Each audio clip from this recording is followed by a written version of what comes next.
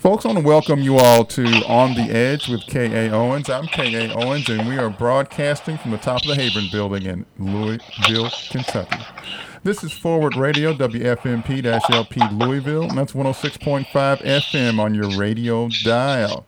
You can find out a little bit more about our station if you go to forwardradio.org, and we're live streaming now, so you can go to that website, click a button, and listen to us anywhere in the city, anywhere in the county, anywhere in the state, anywhere in the country, anywhere in the world. So, folks, again, this is On the Edge with K.A. Owens. I'm K.A. Owens, and we've got some great guests for you today. We've got Dr. Colleen Unroe, PhD, who is a professor at Dickinson University.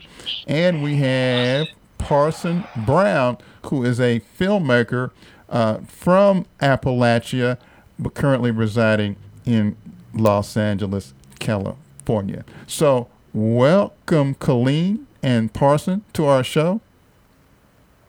Hi, thank you. So, folks, Eastern Kentucky and the Appalachians had some severe flooding recently, and that sort of compounded with other issues that are going on. I mean, this whole thing about trying to bring things back to normal, normal just isn't great. That's a problem. So, Colleen, how would you like to start this conversation today? Well, I think a couple things that would be useful, kind of an update for folks that have been following the issue.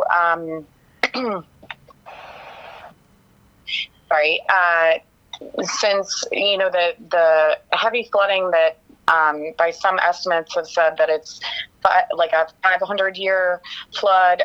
Others have I think they're trying to still assess really what level of damage, but we're talking very substantial flooding that occurred on the night between July 27th and 28th.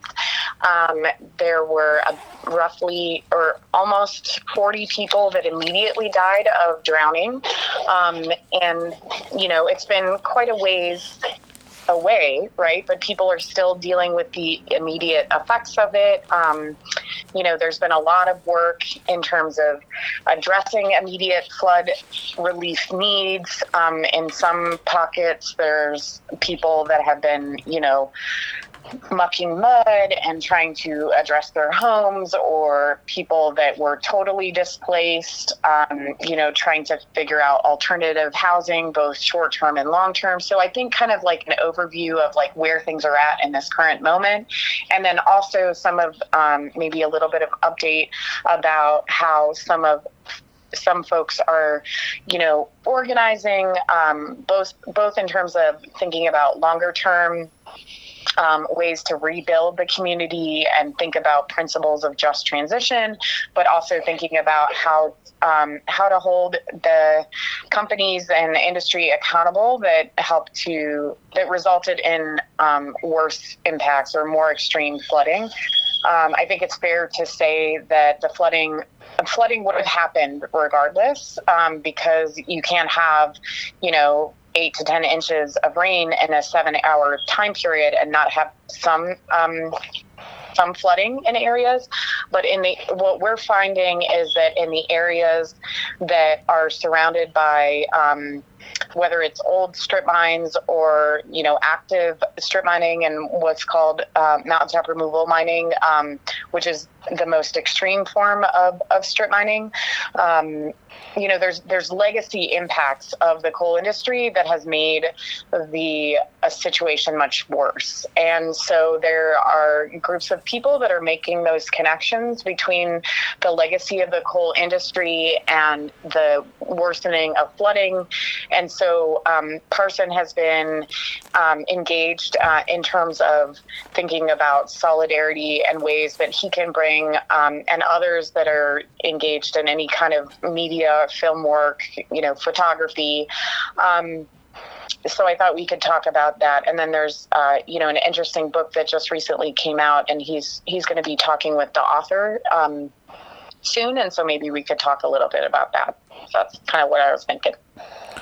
So, folks, I think it's important to recognize that because of over 100 years of deep mining and strip mining, the terrain, the topography of eastern Kentucky doesn't work the same way it would if left to its own devices, if it were the natural world as when Daniel Boone found it. So it just doesn't work that way. That is because of the changes made to the terrain and topography. That is, if it was still in its natural state, half the rainwater that fell would have been absorbed. It would have been absorbed by the foliage, the woods, the plants, and the soil. And so essentially, you have twice as much runoff as you would previous to the topography, the geography being tampered with by deep mining, strip mining, and mountaintop removal. So, Parson, as I understand it, you've been documenting Appalachia for over a decade now. So tell us what you've learned in over a decade of documenting Eastern Kentucky and Appalachia. And also, Person, can you also share a little bit, like you grew up on the banks of the Shenandoah and experienced flooding yourself, so maybe share a little bit about that too? Sure. Yeah, so, my experience with Appalachia and environmental issues is kind of interesting because I grew up in the Shenandoah Valley in Virginia.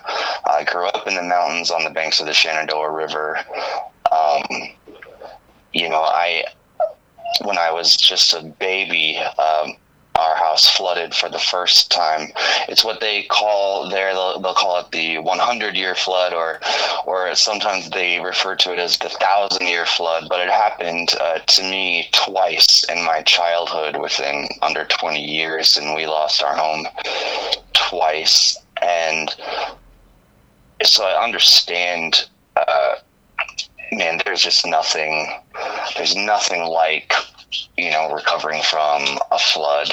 It's devastating, especially when it happens so quickly and you lose everything. My early childhood was just stories my parents told about things that they would show me, or they would refer to things like that were lost in the flood, or everything was in reference to this great flood. And then when I was about 12 or 13, the river rose again, and this time, we were a bit more prepared. But I witnessed it as a I wasn't a baby anymore, and went through that process of cleaning up and mucking through the mud, and just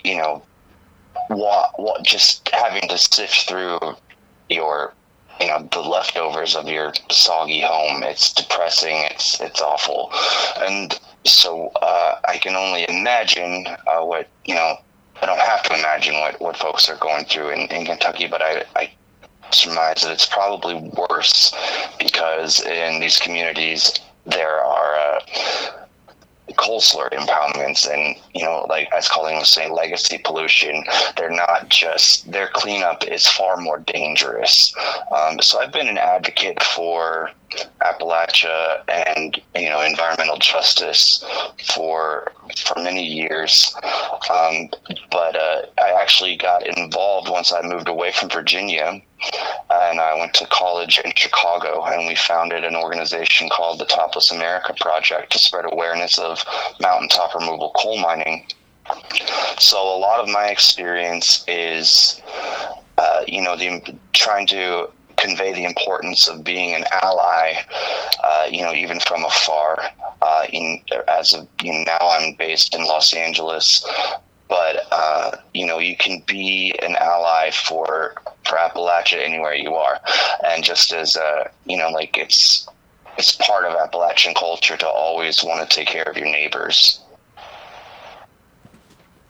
So yes, absolutely, and that's one of the great things about the Appalachian people is that sense of families, and in large extended families, it's being maintained, and so we do hope that that culture can be preserved, because whenever you have these tragedies, there's sometimes a tendency to lose people, and there are even some economists that frequently testify in Frankfurt, which is the capital, that when questioned about providing services to people of Eastern Kentucky, they simply say, well, the people of Eastern Kentucky should move to the urban areas where it's more efficient to provide services. So that's one of the problems with rural areas all across the country, is that the hospitals are shutting down, and that's part of the for-profit model is sort of destroying hospitals and ruining healthcare anyway. But the hospitals are shutting down, and some communities went out an emergency room and anywhere close, anywhere nearby.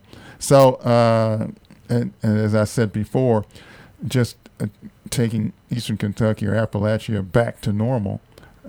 Normal is not good.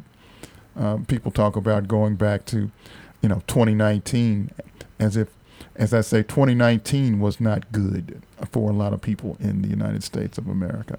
So just going back to 2019 will not solve a lot of folks' problems. So, Colleen Parson, any updates? I think the last time we spoke with Colleen, I think somebody on the call said there were 40 FEMA trailers in Eastern Kentucky ready to be. So what are we doing? As I understand that the state's rescue plan didn't have housing in it. So what are we looking at, Colleen?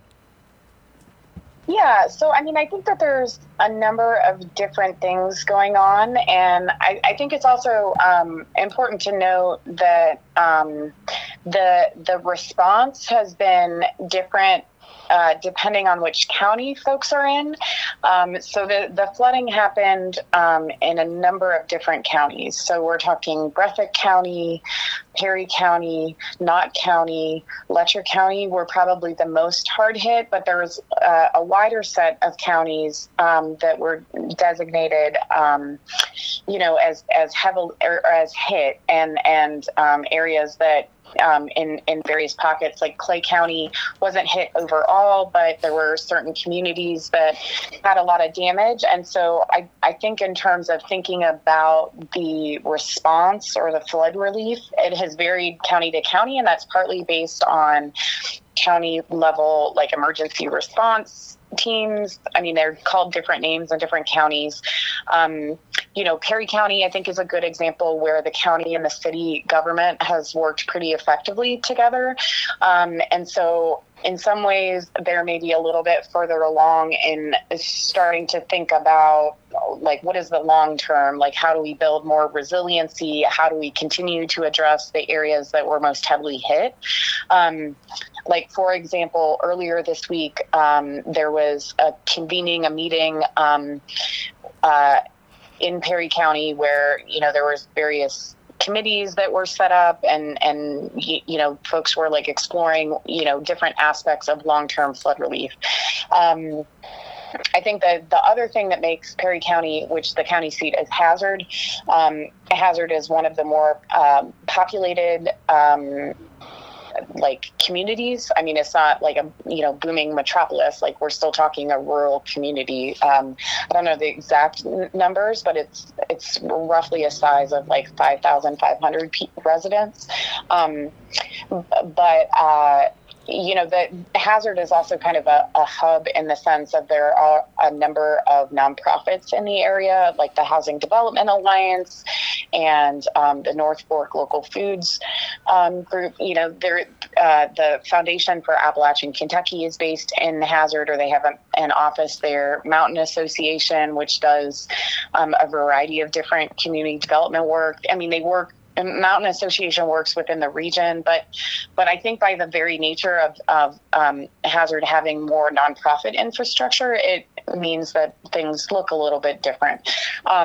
And Whitesburg is the county seat in Letcher County. They, talking with Herbie Smith, who is a longtime filmmaker at Apple Shop, in the immediate aftermath of that, he was saying, I asked him, how does this compare to the 1977 flood? And I think that in various communities across the region, not just in Eastern Kentucky, but in, Virginia, where Carson is from, West Virginia, people have reference points of like, the flood this particular year, and it becomes part of the like community history.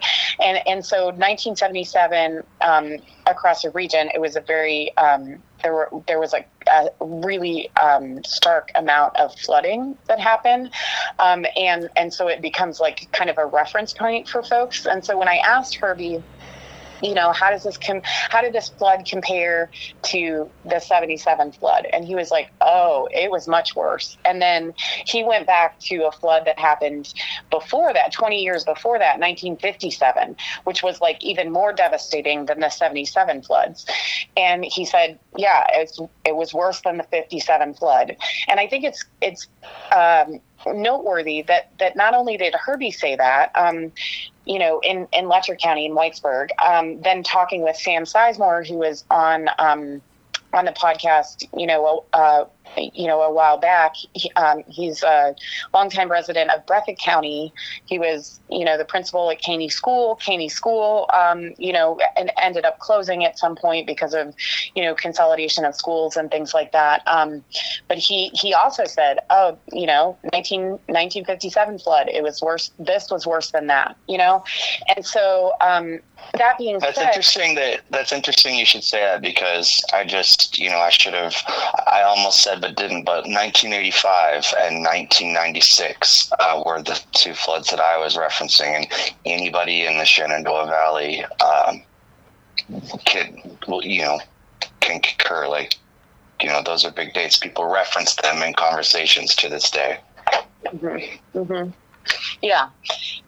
And so, and like I was saying, it's a good example, and it's different depending on where you're at, but it's part of the community history, and and so, Whitesburg also has, maybe comparatively more nonprofits than, say, Knott County, although the Heinemann Settlement School is in Knott County, the Appalachian Artisan Center. I mean, those important community assets and nonprofits were very heavily hit. Knott County, I think would be accurate to say, had the highest fatality rate, and all up and down the Troublesome Creek, which then goes into Breathitt County. So all up and down Highway 476, which was the old main road, there was substantial flooding in there, and it's partly because of topography, and then also the way Sam Sizemore described it is that the flooding hit first in Knott County, and then as you get a bunch of debris in the creeks, then it's like, with like a beaver building a dam, like when there's a bunch of stuff in the creek, then it makes the flooding worse down the line. And so the way he described it, it was like, well, Knott County got hit first, but then as it came down towards, the North Fork, that it, I sometimes mix up where the North Fork versus the Middle Fork of the Kentucky River are, but it's like these little creeks kind of feed into bigger creeks that feed into, the Kentucky River. And so as the debris from Knott County trickled down the Troublesome Creek, then it made the flooding worse. And then as it got to Breathitt County, there were parts of Highway 15, which is one of the main thoroughfares, got flooded out. People could not get through part of between Hazard and Jackson, because the main road, was flooded out in the immediate. But Breathitt County, by comparison, has less nonprofit infrastructure, and I mean, I think it'd be fair to say if you talk to a local Breathitt County and that the county government, that county in general was hit very hard, but also the response from the various levels of government was not as cohesive as Perry County, I guess I could say.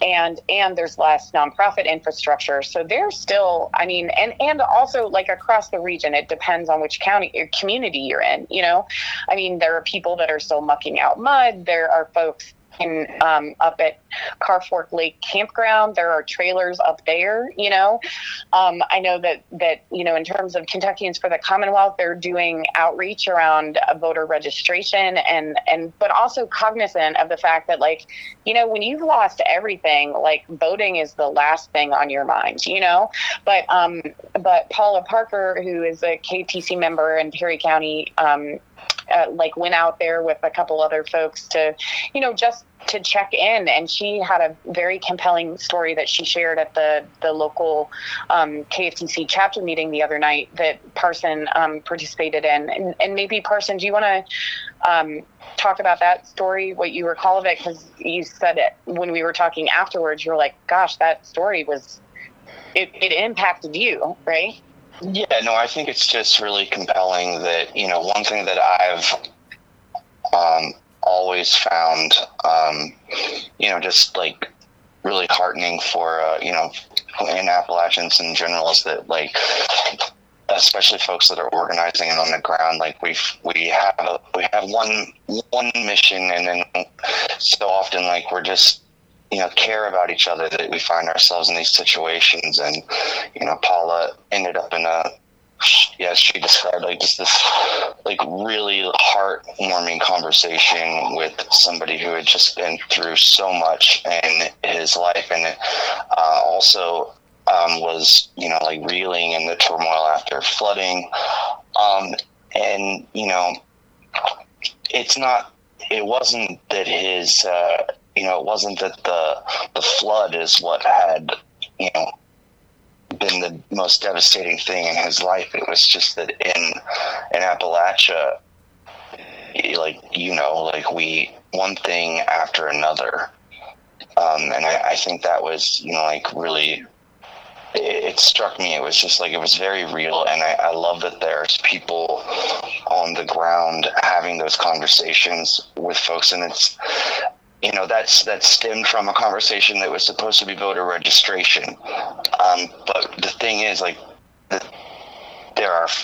we absolutely need people to vote and encourage people to vote, but a lot of people just need to be heard, I think, and, to be listened to, because that is something that generally in Appalachian communities, people don't feel listened to. They don't feel like their politicians are paying attention or are, always working in their best interests, and for good reason. Well, yeah. Politicians go ahead.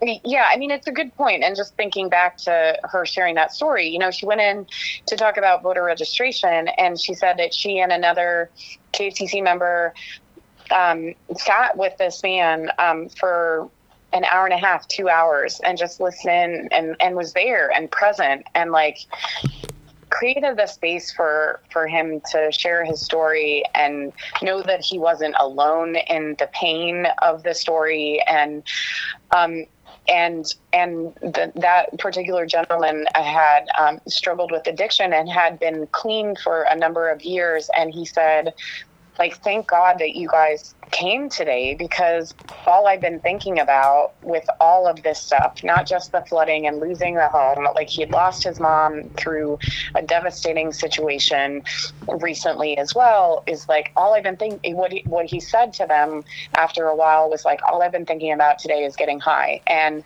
the fact that you guys came and, like, heard my story, and, like, I mean, I don't know that he used the language of heard my story, but, like, that you are here, I know that I can keep going in his path of recovery, which, I mean, that's what it's about. You know what I mean? Like, being there through all of it for people, regardless of whether they're your neighbors or friends, but like complete strangers. And I think that that's one thing that I've seen and heard across the region is like people being there for each other. And now I'm getting like choked up thinking about it, but like, it's that's a piece of it, like people have been traumatized, whether it's them losing their home. I mean, I heard a story in Clayhole where it was like, they realized, this single mom and her 2 kids were trying to get up to higher ground so they could be safe. And they realized that their next door neighbors were inside a trailer that was getting washed away, and at the point at which she realized that the whole neighbor's family, like 4 people, were like in that trailer, like, and I've been connecting with a woman for, several weeks and had no idea how devastating not only her personal experience was, like, I can't even imagine being a mom and like the kids trying to help, like, just the terror of that moment. And then also realizing that your neighbor's home is getting washed away. And the neighbor was the family of 4. Mother passed away, like drowned. She was one of the drowning victims. The daughter, who is mentally challenged, or I think that's how you would describe it, intellectually challenged, had been on the missing list for a long time. I honestly don't know if she's been found yet or not, but like, I can't even imagine like the father or the daughter that made it out, like having lost your home and your spouse and your child, adult child. Like, I just can't even imagine. And so, just so many people sharing, like holding these like traumatic stories and like not even being able to express it to other people that are trying to be supportive until, there's just a lot. And so I think that's a piece of it as well. And then like going back to the example of the man and over at Carfork, campgrounds, like he was angry because he was like, yeah, sure, there's some politicians that are like getting up there and like trying to be helpful in the city, and we're talking like city of Whitesburg. Then nobody's come up to my holler. Nobody's come out here to like talk to me. Like, why do I not matter? You know what I mean? Why does my community story not matter? And across the board, it's striking how few elected officials, like State Senator Brandon Smith is one of the few exceptions to that. Angie Hatton has done work in Letcher County. She's a state rep, but he's getting call after call after call, and he's like helping folks, not even in his district, because he's a good person and like wants to help people, and people are giving them his number because they know that he's not going to leave them behind. And like, that's not okay that only a handful of elected officials are actually getting off their tuchuses and like helping out. When people I know who aren't trained as EMTs or anything. Colleen, I want to thank you all for being here with us. We're so blessed and favored to have Dr. Colleen Unroe here with us, and Parson Brown. You guys have been... But say before you wrap it up, there is hope, and Appalachian folks are resilient, and like folks inside and outside the region, like Parson, are helping to like amplify folks' stories, and by golly, we're going to get through this together. Thank you so much.